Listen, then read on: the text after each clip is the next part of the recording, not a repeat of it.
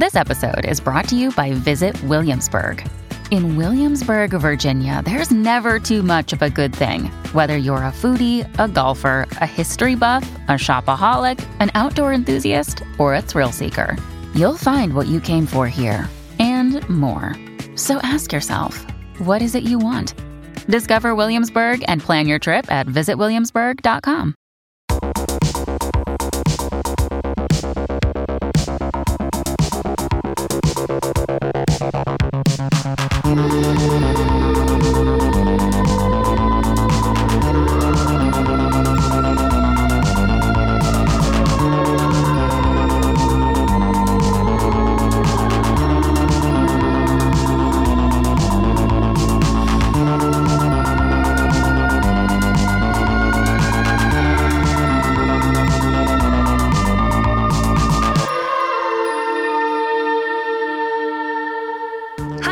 Listening to the Who Are You Wearing podcast. I'm your host, Kiri Pritchard-McLean, and I'm delighted that you decided to listen to me verbally snoop through people's wardrobes.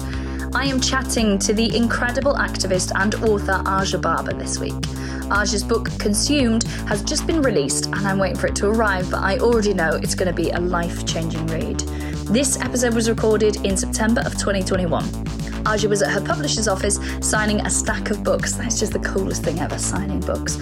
One day I'm going to sign a book, and it's not just going to be something illegal I've done in a library.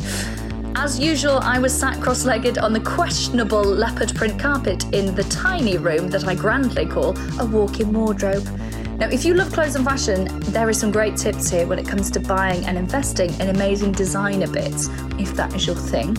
Oh, and excuse me during this episode because you can literally hear how doe-eyed I am talking to someone that I think is changing the world. So, with all that out the way, it's time to ask Aja Barber, who are you wearing?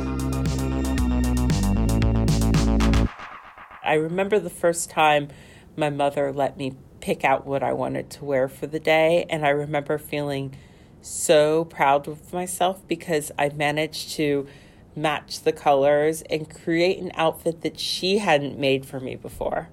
Like, she said, okay, well, you can pick out your clothing today for the first time. And I really was like, don't screw it up. Don't screw it up. And so, like, I literally got this like shirt that was full of pastels and paired it with like these periwinkle lavendery shorts that also had the same color. And I remember sort of coming down and feeling like, did I do it right? And my mom being like, good job, you know, like really proud of me. And so I think that was my first experience with like feeling really like kind of empowered through clothing. But I would argue that I got very much into fashion because later on I found myself in elementary school being like made fun of for not having the right clothes because I wore a lot of hand-me-downs from my older sister who's 5 years older than me.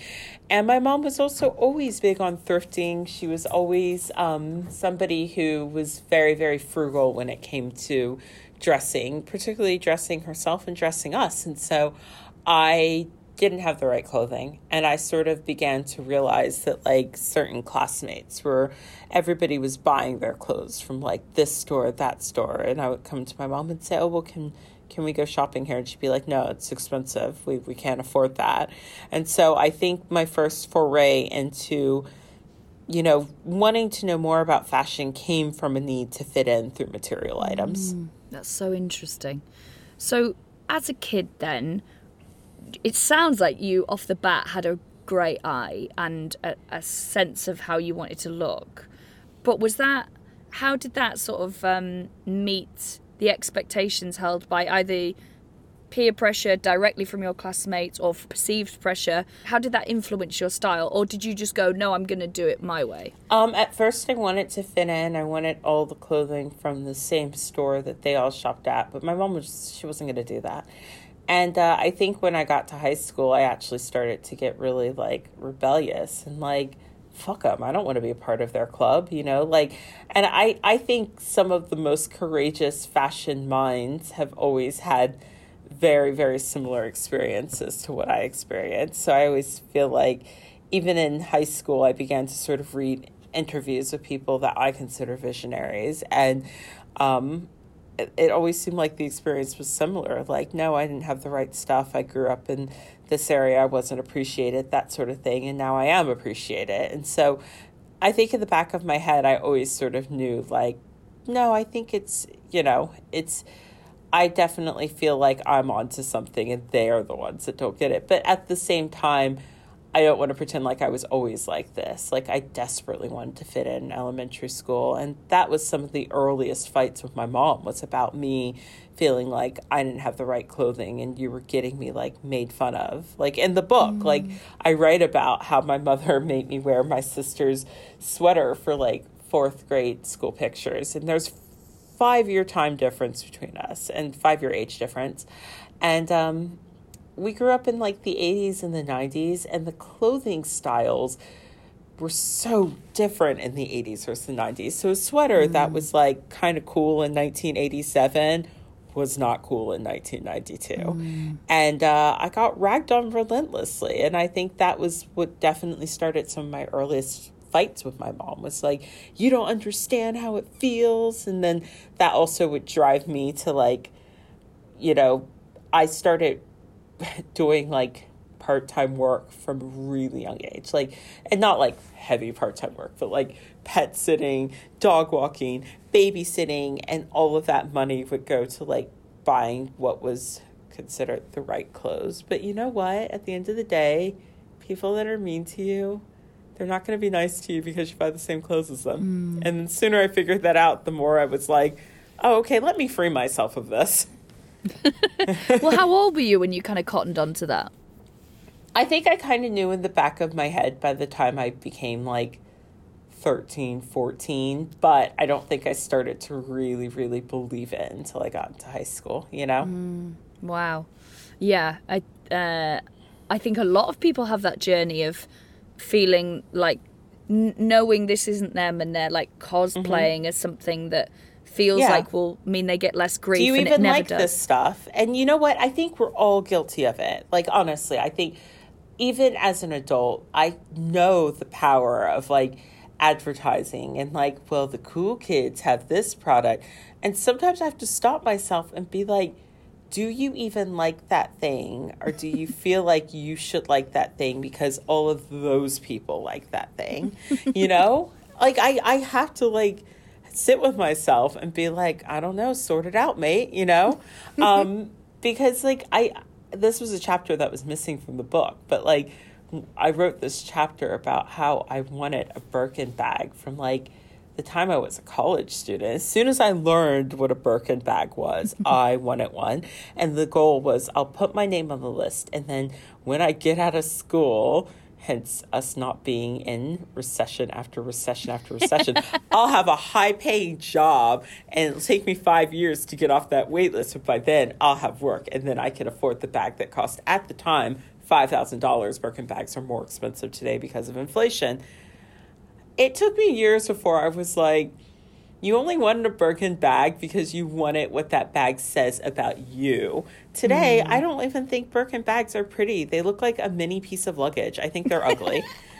But, like, we all fall prey to that, right? Like, I want this item because that person has it and that person has it, and maybe the world will treat me a little bit better if I have this particular item, And I think there are a few people that are immune to that. Yeah, I totally agree. So when you were growing up as a kid then, who was dressing you? Because it sounds like it's sort of a three-way thing between you, your mum, and your sister all having an influence in the final product. Oh, well, my sister didn't have an influence. It was just like, oh, I've grown out of this, so put it in Audra's closet. My mother, and then I myself, like I said, I started dog sitting and paper routing and doing anything I could. And then I'd go to the mall and be like, what can I afford? What can I afford? And I felt like I could buy my way into, like, people being nicer to me, and that was just not the case. But it did teach me, like, resilience, and it taught me, like, the value of things. Like, that was the thing. I think, a lot of kids, I grew up in a really affluent, privileged area. I think a lot of kids didn't understand the value of certain products and money. I remember this one girl, little brat, like, she had, like, a sweatshirt from the Limited, and, like, I wanted one of those so badly. It was like the product to have.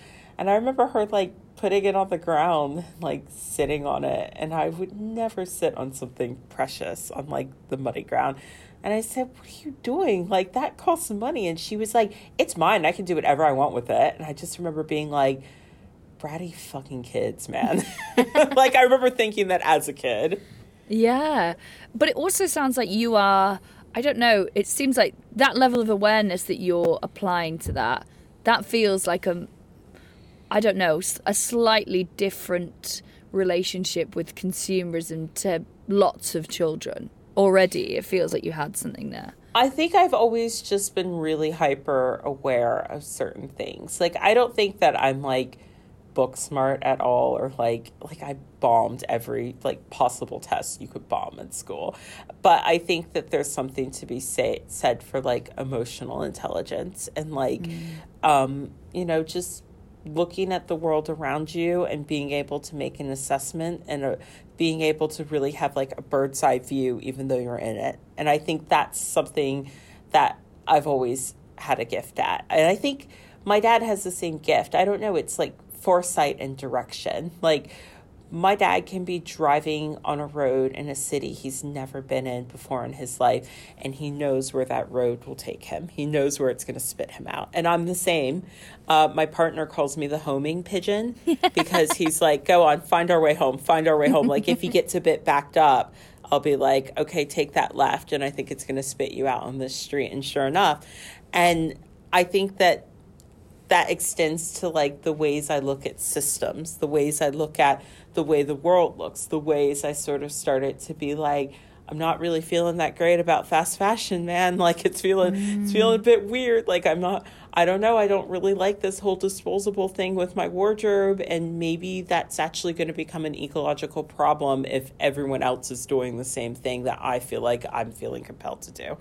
So I think that in our society, we really praise certain types of intelligence, you know, literary and book and this and that. But I think that sometimes having the foresight to see things from a different perspective than maybe your peers can is something that we should also praise. Totally. Are you aware, sorry to go slightly off topic, but there's a thing called the theories of multiple intelligence, that there's about 9, but they think there might be even more. But generally, financially, we reward the ones that are maths-based, math science, and English-based. Which will explain how I spent most of my life broke. Math was not my strong suit. It is not a Barber family trait, math. Like, my niece and nephew are very good at math, and I think they definitely don't get that from our side of the family. But one of the intelligences in it is sort of existentialism and being able to see much further outside yourself what is happening, and also where you fit in the context. And what you're describing, and emotional intelligence is one as well, because some people can be so astute in that and have never passed a test in their life, but the problem is, as a society, we've decided there's the 2 types that we're going to financially reward, and everyone else just you're not good at that stuff. I think that also extends to like jobs, for instance, right? Like, I write about in the book how getting a visa to move from country to country to work is really hard to do, because I've wanted to be back in London for years before I met my spouse. And it seems like if you're in finance or IT or certain jobs, you can like move to any country in the world. But if you are like, I want to be a writer, good luck getting a visa for that. You know, good luck. And so, yeah, I do write about that. Our world just values certain jobs and we don't value others. And it's a detriment to us, I think. I really do think that. I mean, that's why people don't value certain work. That's why every graphic designer I know has to explain why they get paid what they get paid. And that's also why people have lost disconnect with our clothing and valuing our clothing and loving our clothing and cherishing our clothing and having respect for the person that makes the clothing. All of this has to do with what we value in our society, I think. Totally.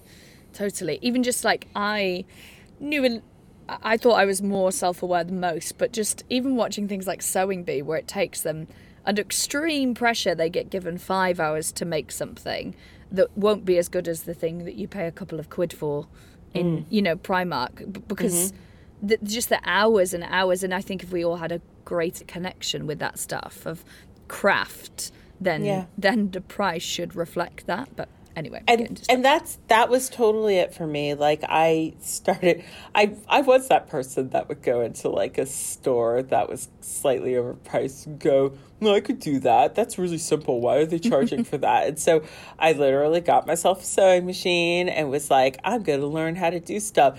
And surprise, it's really hard. Like out of every project I made during that time period where I was making a lot of my own clothing, I would say for every 3 items, 2 of them were absolute trash and unwearable. And then there would be one that would be like good. And it's like, yes, because making clothing is really hard. Surprise.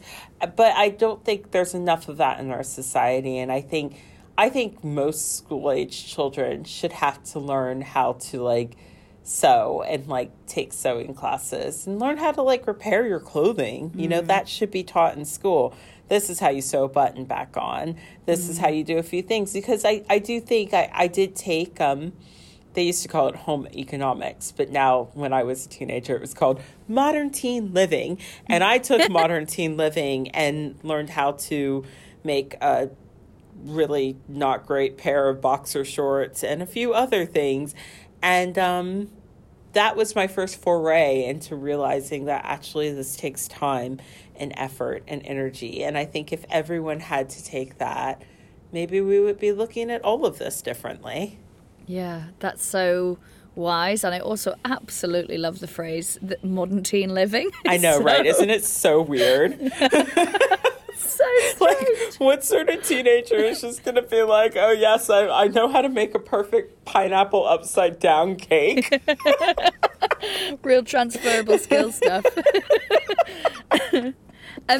You said earlier about you and your mum sort of having arguments around clothing. Were you ever made to wear something that you hated being in? Yeah, that sweater in the 4th grade, it's in my 4th grade, like, school pictures. Hated that sweater because I knew it was dated. Like, I knew I was going to get dragged the minute I got to school. So I was like, please don't make me wear that. Please don't make me wear that. But, like, I would argue, like, most of my sister's hand-me-downs were just incredibly dated. Like, she was, by the time I really started to get an awareness, which was, like, ages 9, 10, she was 9 and 10 in like the 80s, and I was 9 and 10 in the early 90s. And so like, I really, really don't want to wear the clothing from the 80s because like, that's what people rip on. So yeah, all of that stuff I absolutely disliked most of like the church clothing my mom made me wear. Oh God, my mom used to make us wear like stockings for church. And like, I will never ever wear a pair of stockings ever again in my lifetime. Ever. Never. Couldn't be bothered. So stockings for church. And, I used to have a little uniform because I was a church usher and I hated that too. So yeah, like, I love my mom, but like, man, nothing that she ever really picked out for me was, I would say we started to really make peace with like our sartorial disagreements when I was in my 20s. I remember one year I wanted a pair of boots and she got me these boots, and the first thing she said is, you could take them back if you don't like them. You don't have to keep them if you don't like them, because I could tell that like her feelings too had been sort of hurt through all of this. And I was like, no, I love them. Like, they weren't perfect. I would have liked a flatter heel, but I appreciated the effort that she put into like picking them out. And so I ended up wearing those boots until they fell apart, because I felt like we had just come a really long way of like hurting each other's feelings in all of these conversations. Oh, that's so sweet. Was there, on the flip side of it then, was there an outfit or an item of clothing that you just never wanted to take off? You were like, oh, this is me. Yeah, I remember the first time I had something like that. There was this girl, once again, way more financial privilege than my family. I was playing at this girl's house after school, and we got really wet. I don't remember what we were doing, but we got like soaked. And her mom was like, oh my goodness, go and change, you two. And I was like, she was like, you can wear something of mine. And she gave me this outfit. And I was like, what? This is amazing. And I remember it was the 90s, obviously, because this is a child in the 90s. It was these like orange biker shorts with like this really cool pattern on them with a matching top. The top was very high neck, but also A-line. And so the biker shorts sort of stuck out underneath, and then the top was really A-line and orange, and it matched. And I just love that outfit so much. I was so obsessed with it. And I remember at the end of the day, I was like, oh God, I love this outfit so much. And do you know, like, I don't know if this is a testament to her being generous or her just being way more financially privileged than I was. At the end of the day, she was like, I don't even like that outfit. You can have it.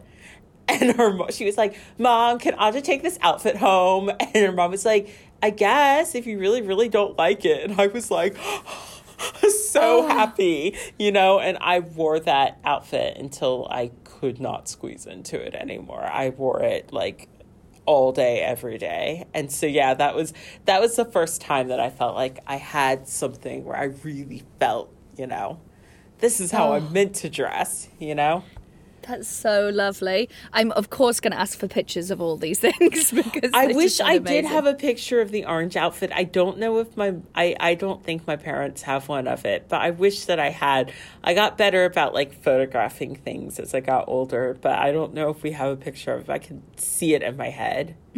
High neck 90s classic. It sounds like it would be very cool now. Like everyone would be wearing something like that. Yeah, probably. Like if I like decided to make like a version of that as an adult, I think people would buy it.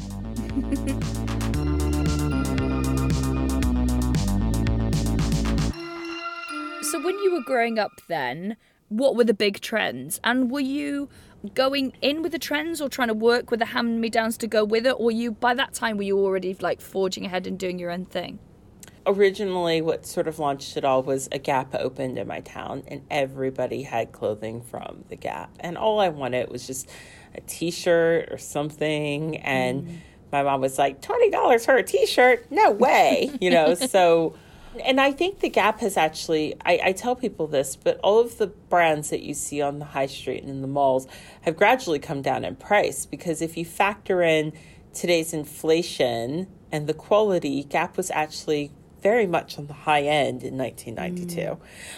So that was the first thing. And it was also the Limited 2, which now the Limited 2 looks like a rainbow barfed inside of it. But like when I was a kid, it was like just a shrunken down version of the Limited, which was the height of cool at the time. So it was very much like beautiful kids' clothes, you know? And today, if you type in Limited 2, it's all like bright, colorful, horrible, hurt your eyes. But back then it was like they went through a time period where it was all like muted, neutral tones, very cool. So it was just like dressing like a mini adult. And then later on, by the time I got to high school, I was really obsessed with Esprit du Corps. Now today, Esprit is a completely different company. They basically sold the company to a group, I think, out of Germany, and it's nothing like its former self. And I wouldn't even look in that direction because it doesn't appeal to me. But in the 90s, Esprit was the shit. It was so cool. It was so well made. It was so beautiful. It was so ethereal. It was just gorgeous. It was a gorgeous, gorgeous brand. And so by the time I got to high school, I was very much obsessed with that. And then I realized that there was a Esprit outlet that was like an hour from my parents' house, and I made them take me. And it was just like, oh, I remember I had like $100 that I had just saved, and I was able to get so many things. Pieces I still have today. Like I have a wrap dress that I bought from that Esprit outlet, and I think it was like 1999, 1998 maybe. It barely fits. Like amazing. I say wrap and thank goodness for that. But I got that dress. it had been like $120, which, let's remember, in 90s money, that's a lot of money. And I managed to, I think, get it for like 30, like at the outlet. And I still have it. It's hanging in my closet today. That I could send you a picture of if you wanted to see that.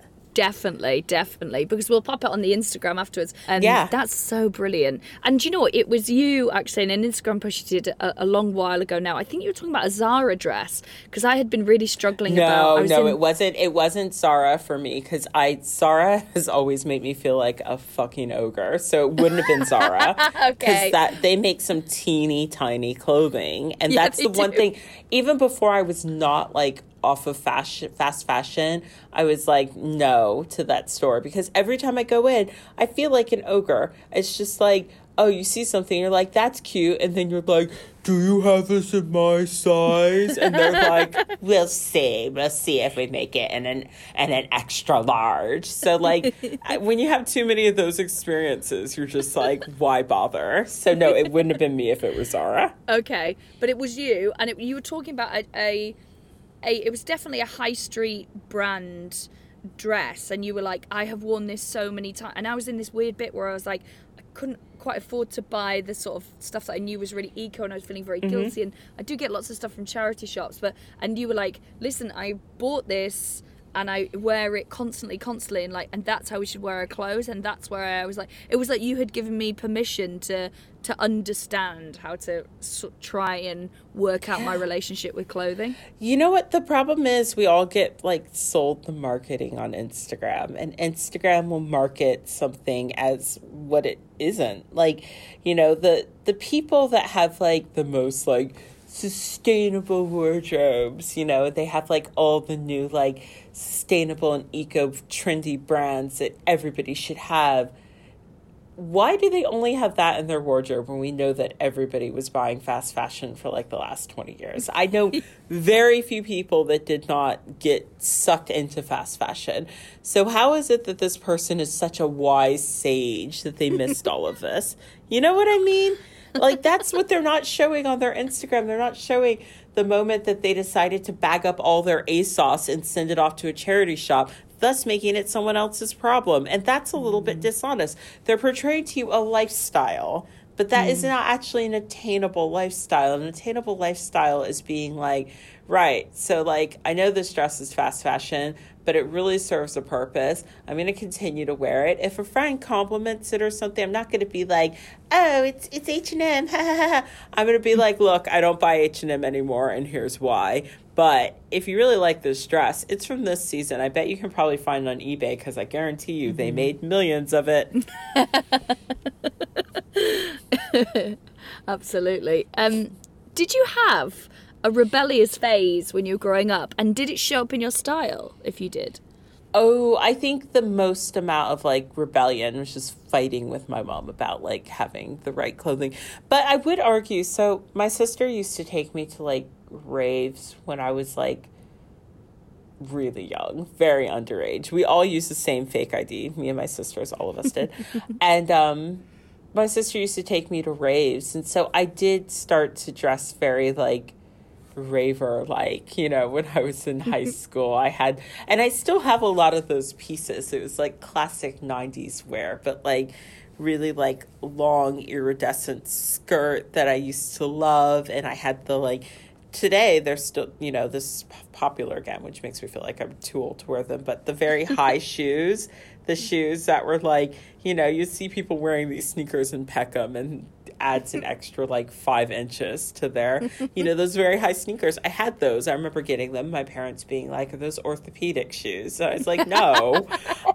So yes, like I went through a time period where I think my clothing reflected what I was like getting into in the weekend, but I wasn't ever like super duper rebellious. Like I said, my relationship with my mom, I think, became fraught because of the clothing issue. So interesting.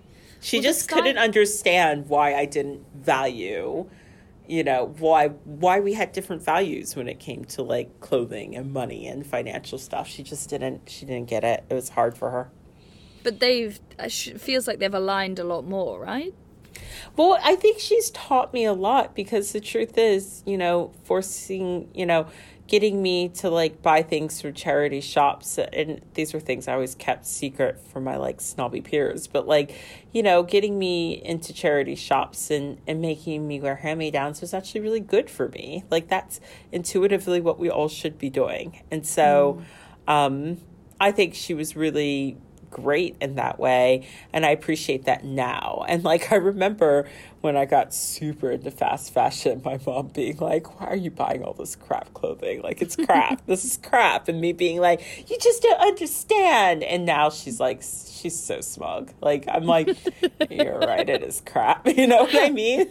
like she would literally like go to like her idea of like getting a good deal is going to her favorite charity shop and getting like a Patagonia jacket that somebody has like lightly worn, and like that's actually really cool. It wasn't cool when I was a kid, but like it's super cool now. So I would say we've definitely like found our happy median after years of like bickering and not quite understanding each other.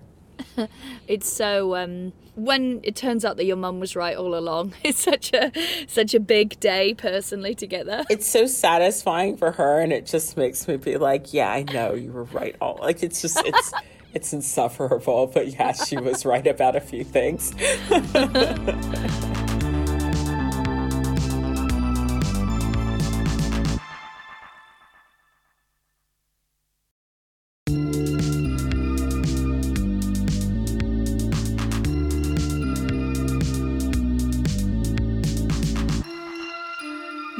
Your style now, which I think is really, really chic, and not in the like what I think is quite a boring, like when I think of like French chic of someone in a black turtleneck, it's chic in a completely different way. When did that start showing up? It's been cumulative. I think what it is you go through the years and you find clothing that you're like, okay, this really works on me and I feel really good when I put this on. And so you start to sort of stick in your head, okay, this is a silhouette that I like. And then you see, I've always been also the type of person where like, even in my 20s, part of the reason why I sort of came to all of this was because it would be like, oh, I fell in love with like this designer's collection, like this jacket that I'm wearing today. I saw this on the runway and thought, oh God, that's amazing. But it's also 2,000 pounds. So I'm never going to be able to afford it. And so I admire it. And then I sort of move on with my life and buy the fast fashion version. But I never stopped looking for it on The Real, on Vestiaire Collective, on eBay. And you know what? One day it shows up. And that's what people don't understand. Like, they see my wardrobe as it is today and they think, oh, well, she's clearly got a lot of money. And don't get me wrong, my financial situation has absolutely changed, and I'll always be honest about that. But the wardrobe that I have was not an overnight, like, oh, I'm going to have all the best designer pieces, I'll just get it all. No, it was me literally being like, I love this designer's collection, so I'm just going to check every week on all of these sites for 5 years until something pops up, and lo and behold, it's actually $100, and I'm going to pay that because I know that piece costs $2,000. And that also speaks to how we just devalue clothing after time. Like we do, our society does this thing where you can have an item that was thousands of dollars, but if there's no demand for it, it virtually will go down to 90% of its price. And I began to see that early in when I started to sort of shop on like eBay. eBay was the first place I started shopping for like secondhand clothing. I began to realize that we just devalue everything in our society, and we make too much of everything. So anything that you possibly could desire within your wardrobe, if you're patient enough, it will show up in other places. But also that patience is a lesson in realizing that you don't have to participate in fashion in the ways in which we've been told that like, oh, no, you just go to the high street and just buy all the stuff that you want and this and that and then dispose of it next week. You really start to just be a bit more patient and a bit more gentle and a bit more okay, you know what? I'm not going to buy that because I don't actually want that. That's a short-term thing. What I really want is this thing that I possibly can't afford, and I'm just going to wait until I find something similar and perfect. So definitely buying clothing secondhand has totally helped me to slow down in general and to really get the stuff that really, really matters and stuff that you feel really great in. Totally. That's something that I've come to as well, and I'm totally with you on the eBay thing. That I'm like my partner would be like, oh, I used to have this shirt and I absolutely loved it, and I don't even know where it's gone. I must have left it on holiday or something. And I'm like, tell me about it because I will find it on eBay. I promise you. I just play the game. Yeah, and even my partner. I mean, when I met Steve, he was just wearing fast fashion men's clothes off the rack. He had a wardrobe of just fast fashion. I remember the first, when we went to Japan together, that was the first time that he really started to see men's clothing. He got this vintage Comme des Garçons jacket, and it's so good on him. And now he's like, oh yeah, maybe you could find me some more secondhand Comme des Garçons pieces that really work for me. He's got a taste for it now. Yeah, exactly. It's very hard, I think, when you change your way of looking at fashion and style, it's really hard to go back to the old way, basically. Totally. But we're not buying anything new off the rack just like that. That has happened probably once or twice for me, but I just, full disclosure to people, if you see someone like me with a wardrobe that you admire, ask about the story, but do not assume that this stuff was bought full retail price, because I can't afford that. But also, I think it's an interesting thing that I guess by having a platform, people do assume. People always massively overassume people's income and their assets or familial wealth or whatever. And you know what's the problem? The problem is there's class confusion because we don't talk about class, privilege, and wealth in honest ways in our society. And that's something that I talk about in the book. It's just people are confused, but I also think people that are our peers are willfully a bit deceitful. There's such a thing as lying by omission, I think. When you've got when you're complaining about paying rent, and you've got a friend who their parents bought their house just like that, and they're yeah, it's really tough out there right now, and you're just, I think that's kind of lying by omission, because it's you don't even understand what I'm complaining about. Stop it. Stop trying to feel like you're the worker when in actuality you're the boss. And I think a lot of people do that within our society, and I don't think it's very helpful. I always try and be extremely honest about these are the privileges I have, these are the privileges I don't have. This is how much I have paid for this item, but I also paired it with this item, and while that is a designer piece, I managed to buy that secondhand on this site, and this is how you can do it too. But I think that within our generation, there has to be more honesty surrounding these topics, Yeah, because also then otherwise you're just perpetuating. It's just another way of encouraging consumerism and this just absolute worship of money and things. Yeah, you're perpetuating it while also making your friends feel like shit because maybe they don't have the same sort of privileges as you. For the people that I'm close friends with, I'm brutally honest about what we, where I'm at financially. If a friend asks me what I got paid for something, I will totally tell them. If they ask me, but I'm obviously, there is some discomfort with shouting it from the rooftops on your whole platform about money and financials.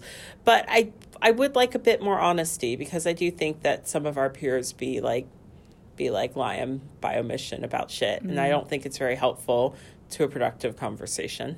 There's a really interesting conversation happening.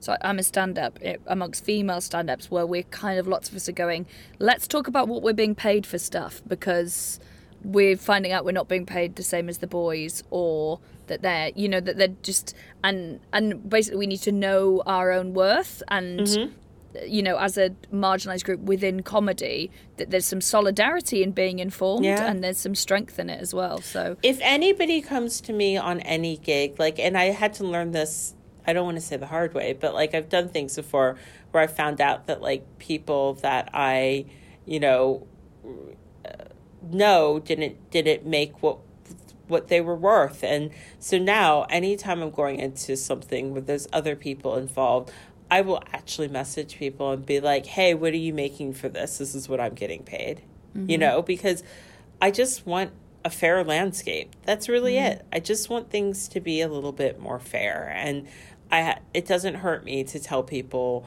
what I'm being paid or to be honest and open about that. And people will come to me now and be like, hey, what should I charge for this? I end up giving out advice about this all the time. And it's good. It's good. But I think we just need to be more honest. If somebody wants to write for a group that I've written for before and they come to me and ask me about payment, I'll be like, well, this is what I made. I don't think you'll get that only because of this reason, but I see no problem with you asking for this amount of money. Like, I have a bigger following than you, and so maybe I got paid more money because there's an expectation that I'm going to promote it. But, you know, I think that you should ask for this, and they'll probably say yes, you know? So, like, I really do want to make, like, I want to make things more equitable and more fair. And I really want people to just start coming correct about, like, how we do that. Yeah, I totally agree.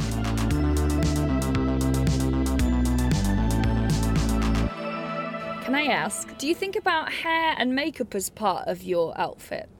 Well, actually, if I had known this was a video call, I would have actually put on a face. I was planning on doing that, but I was also running late this morning. I have nothing on, so. I don't actually, I'm not really a big hair and makeup person. My hair is very low maintenance, and thank goodness for that, because I don't have the patience for it. And as far as makeup goes, I pretty much wear the same products all the time. Like, maybe I might get like a little wild, do like an eyeliner that's like a bright color, but generally I really am very, very same old in my makeup. And that's fine, because I feel like my really bright knitwear speaks louder than the makeup, you know? Absolutely. Is it over the years, as someone who clearly loves clothes and fashion, are there any sort of trends that you've gone in for that's just not happening for you, that you've had to go, okay, I'm going to have to make peace with that? Oof.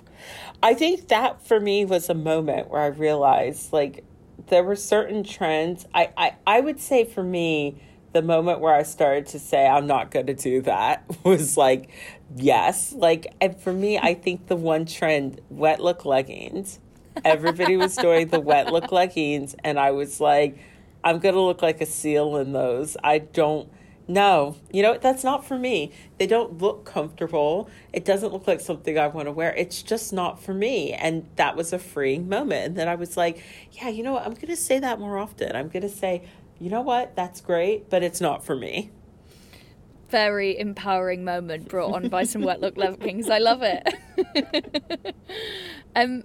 What is your oldest item of clothing that you've had for a very long time and you still love? I think I might have seen this on your Instagram the other day. I did that, yeah. So I did that last week on Instagram. It is a thrifted denim shirt. And it's not like the most loved item in my wardrobe, but it is the most worn item in my wardrobe. It's a thrifted denim shirt from The Gap, which I bought in the early 2000s, and it was very oversized when I bought it. It no longer is, because bodies change as we grow older, and that is completely normal and natural. So now it doesn't shut, but like a long time ago, it was very oversized.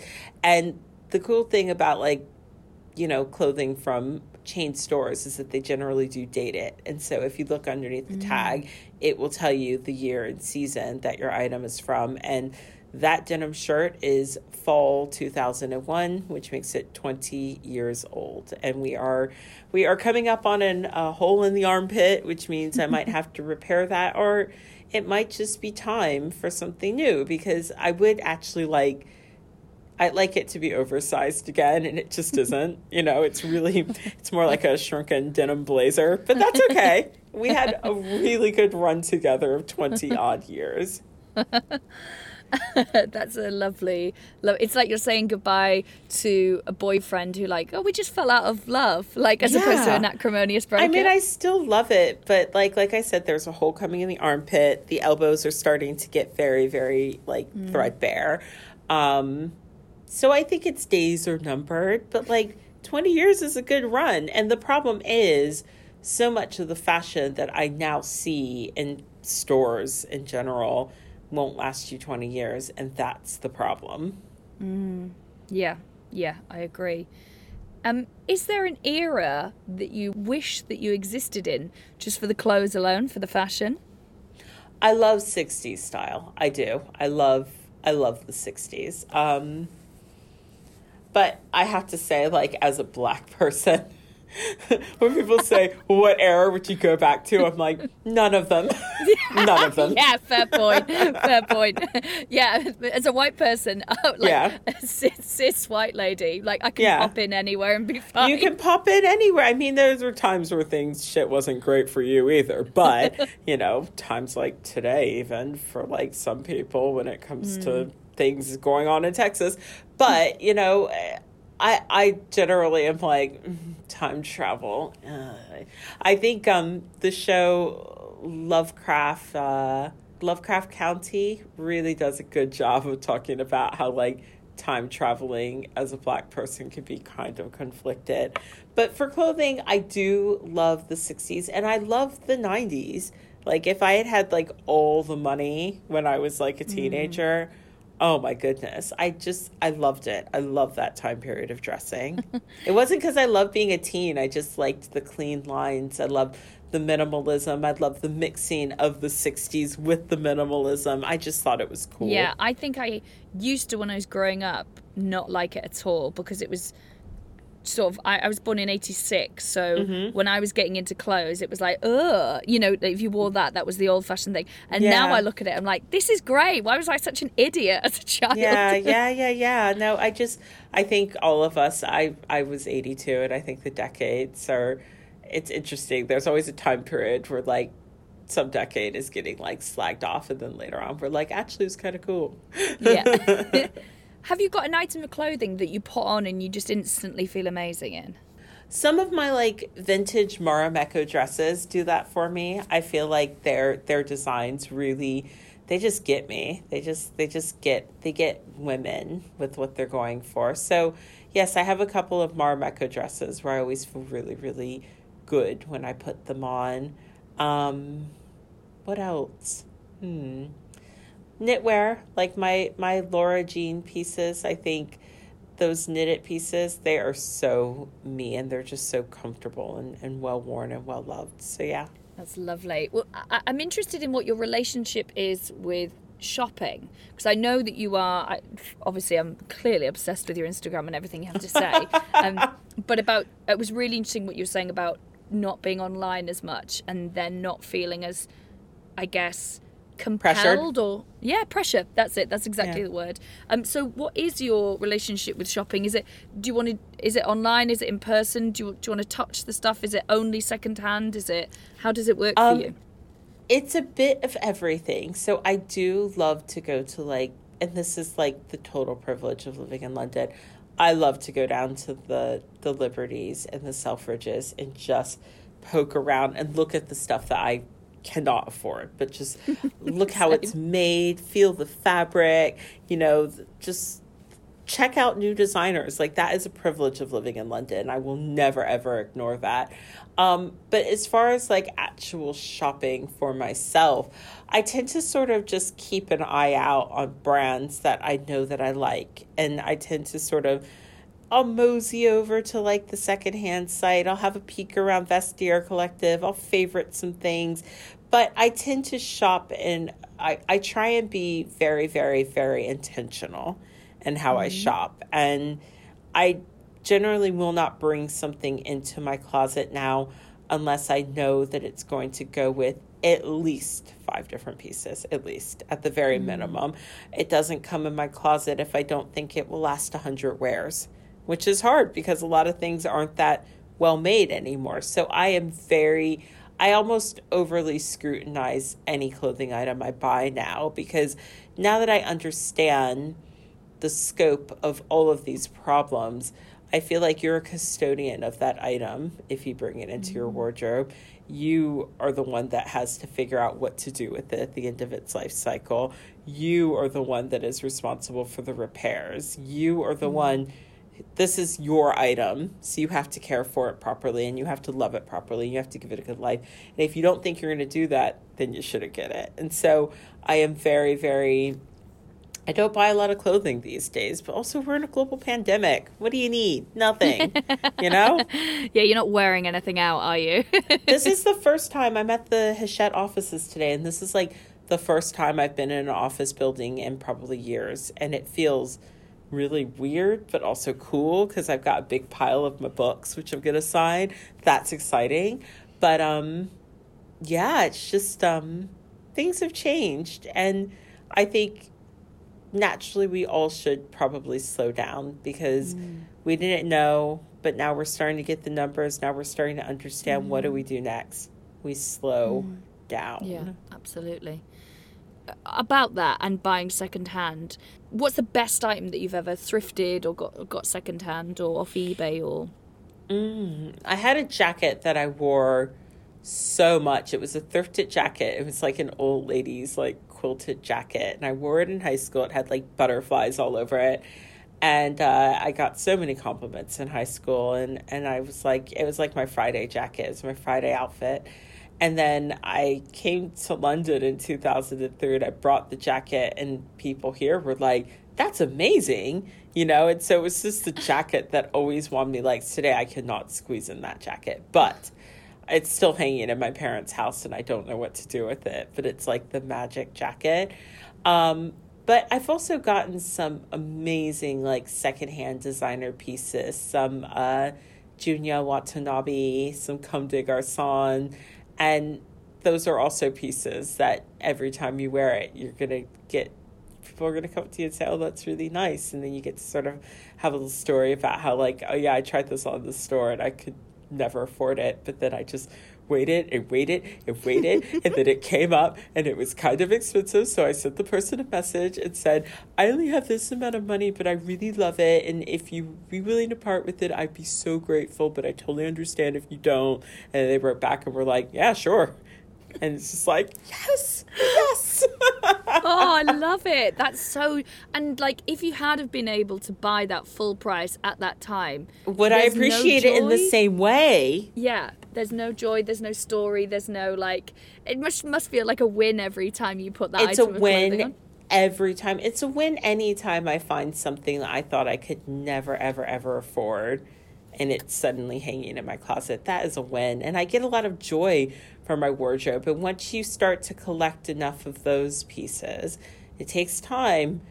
When you're wearing them, you go into like a store where you used to frequent in your 20s and nothing stands up. Nothing. You're never going to be like, oh yes, I really like this very cheap dress that I don't need, while you're wearing like a beautiful jacket that you waited long and fought hard for. You're never going to have that. And so that's the point I'm at, where I still go into, you know, fast fashion stores to have a little nose around. I always want to see who's like getting ripped off and like what colors they're pushing. And I feel like today I couldn't buy it if I wanted to, because the quality is so different from what's in my wardrobe. And I also get that from shopping slow fashion brands. You know, you start shopping enough slow fashion brands, your item comes, it's wrapped in tissue paper with lavender, dried leaves. It's so beautiful. And then like you go back into like a fast fashion store and you're like looking and everything's just polyester and it doesn't feel nice. It doesn't smell nice. And you're just like, I can't go back to this. So people will say like, you know, I'm really, really into fast fashion. How do I get out of it? And I'm like, you just have to like take some time off, because the more time you take off, the more you go back to it and you start to see the glaring flaws that we talk about.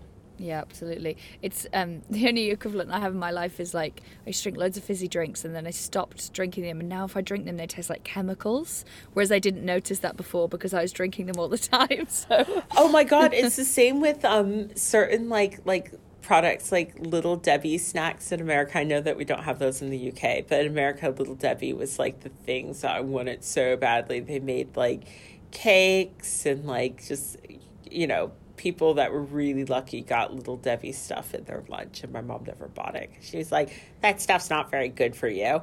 Anyways, I bought some like zebra cakes when I was home recently, like with my sister. We were like, yeah, let's get some zebra cakes. They're amazing. And they just tasted like chemicals. It's like, what? But I make that similar analogy with fast fashion, right? So if you're buying like once a week, once a month, whatever, you are on this constant loop of being fed fast fashion, right? And it's the same with sugar. Like, I love sugar, and in America, we put a lot of sugar in the food. You don't notice it when you're there. When you come to the UK, you notice the absence of sugar, and you're like, I crave sugar, give it to me, give it to me. And then it tapers off after like 2 weeks. Now, when I go back to the States, I go and order something from a restaurant that was like perfectly fine for me, and I'm like, there's a lot of sugar in there, you know, like you're a bit like surprised by it because you've taken that time off. It is the same with fast fashion, right? If you're constantly buying, you're never going to notice the quality or the weird smells or the fact that maybe it's not the thing that you actually need. But if you take enough time off of it, when you go back, you're just like, wow, you light a match and this whole store goes up in flames. You know what I mean? But you don't notice that when you're just in the cycle.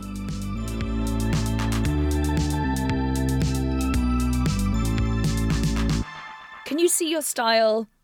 Do you think this is your style now, or do you think it's going to evolve or change radically? Yeah, no, I think I've reached my my full bloom at middle age. I always say I was born middle age, and I do feel that way. And I'm just like, yeah, this is me. You know what I mean? Like, yeah, some things will change, but I think I've started dressing in a way where I really aim to get longevity out of my wardrobe. Because that was another thing I hated. In my 20s, it was like everything was, I wouldn't say it was skin tight, but it was very fitted. And so if I put on 5-10 pounds, there goes your whole wardrobe, you know? Mm-hmm. And so now I don't dress that way anymore. I love a muumuu. I love a frock that's a bit, you know, big in shape. I tend to make clothing where if you change size, you're not going to be completely sized out of your dress. That's what I aim to do with Laura Jean. Mm-hmm. And so I don't buy things that are like super duper overly fitted right now because I just don't think it makes a lot of sense. I know that I've changed size 5 times in my adult size. I have uterine fibroids. I maybe want to have a kid one day. And so I need a wardrobe that is really going to just last me through these changes that my body will go through. And that's how I shop now. I don't shop to be like, I want something overly fitted that if I, you know, change size a little bit, I'll have to get rid of it. I don't want to live like that. It's not fun. No, it's really not. And you have just made me think then about what things have I bought being like, I'm on the cusp of this fitting, but if your weight fluctuates, which it does, in one direction, that's it, it's done. Like, that's such a stupid position to put yourself in, because also I can't help, I'm trying but to, our society makes the clothing, you know what I mean? Like, if this is something that could be fixed by design, people could make shirts that had extra panels of fabric so that you could let it out, you know, like, these are all issues that could actually be solved by design, but fashion is pushing certain things, so don't blame yourself for that. Great. That's exactly the get out of jail free card I needed.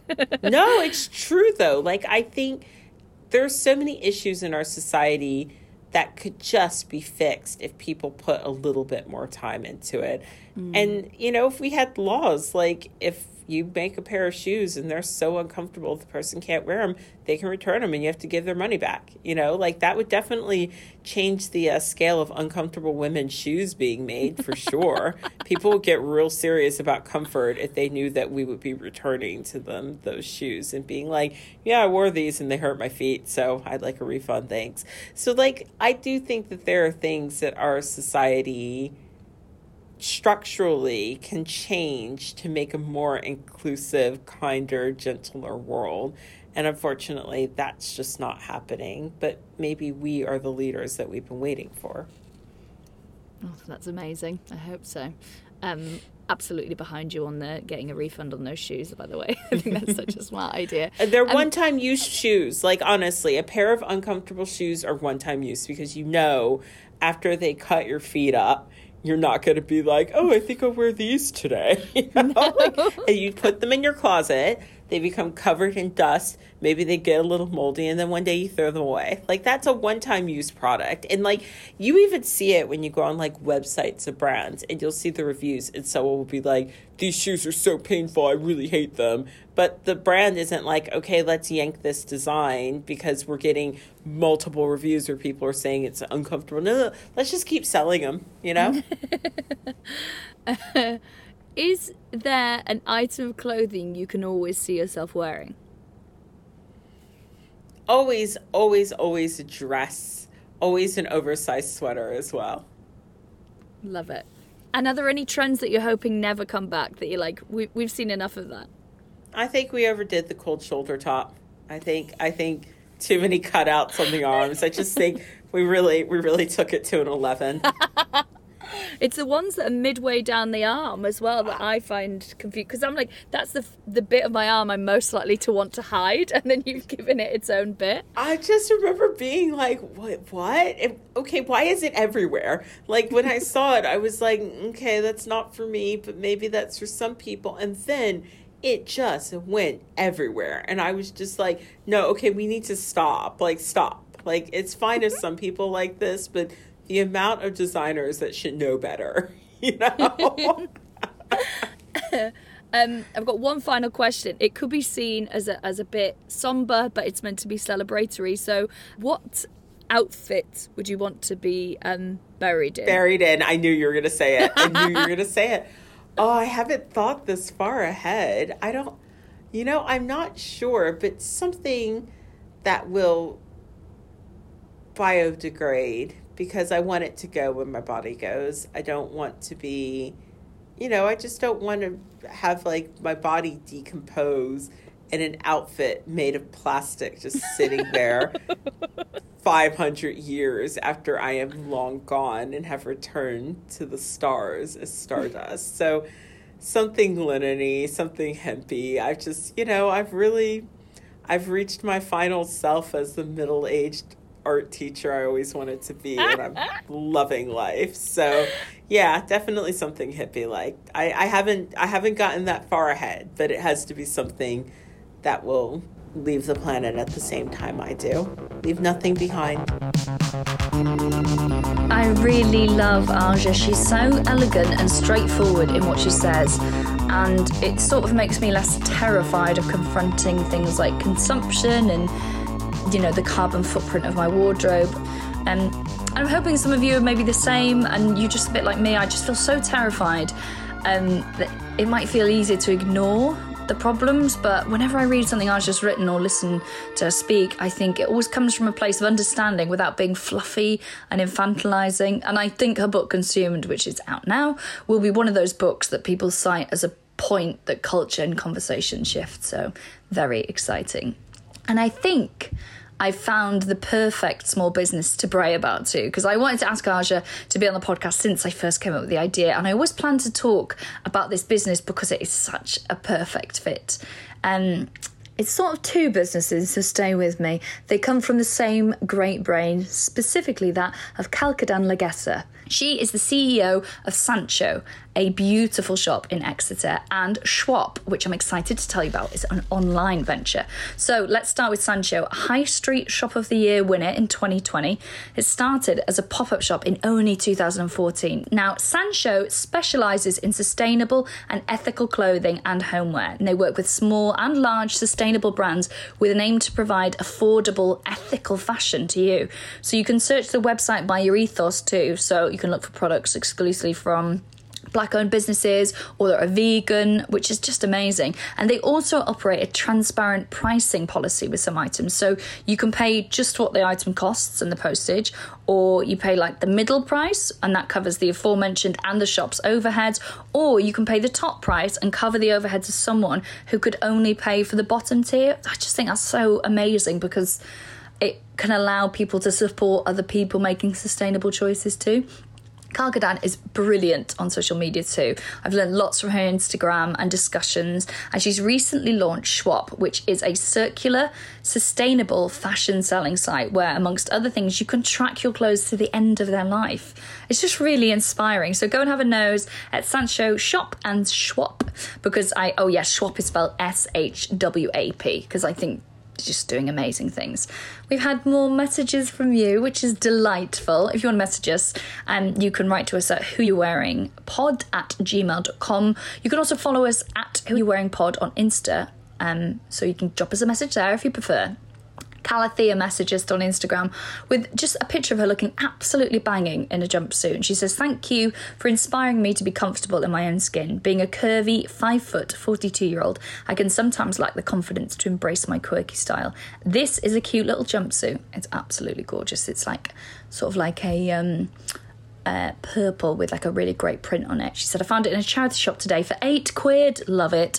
I just need to change the buttons and add a belt to complete the look. You look amazing. Thank you so much for listening." Susie said, "Oh, this is so good," about Chris's pictures from last week of her and her twin, especially in matching dresses. She says, "My auntie used to make me dresses when I was little." Cute. She said she once made me a dress to match the one she'd made for my mamgi. I hated it. Mamgi is South Walian Welsh for grandma. Like, love the idea of a matching dress. Not sure I want me and Granny stepping out in the same outfits. God, love her. Heather sent a lovely message after Chris's episode as well, saying, "Chris is an absolute inspiration. This was such a beautiful episode. Really nice to hear you mention Fashion Revolution too." So thank you so much for all your messages. Yes, always nice to hear from you. And thank you to all the lovely folk who've given us a nice review. Now we're heading to the end of Series 1. It's been a blast, but we've got lots of episodes racked up for Series 2 already. But we're having just a little 6-week break. It would be so lovely if you guys could subscribe so you know straight away when the next episode comes out, and it really helps people find us as well. Next week's episode is with an absolute gem of a human and a deeply funny soul. It's TV's Stephen Bailey. See you then.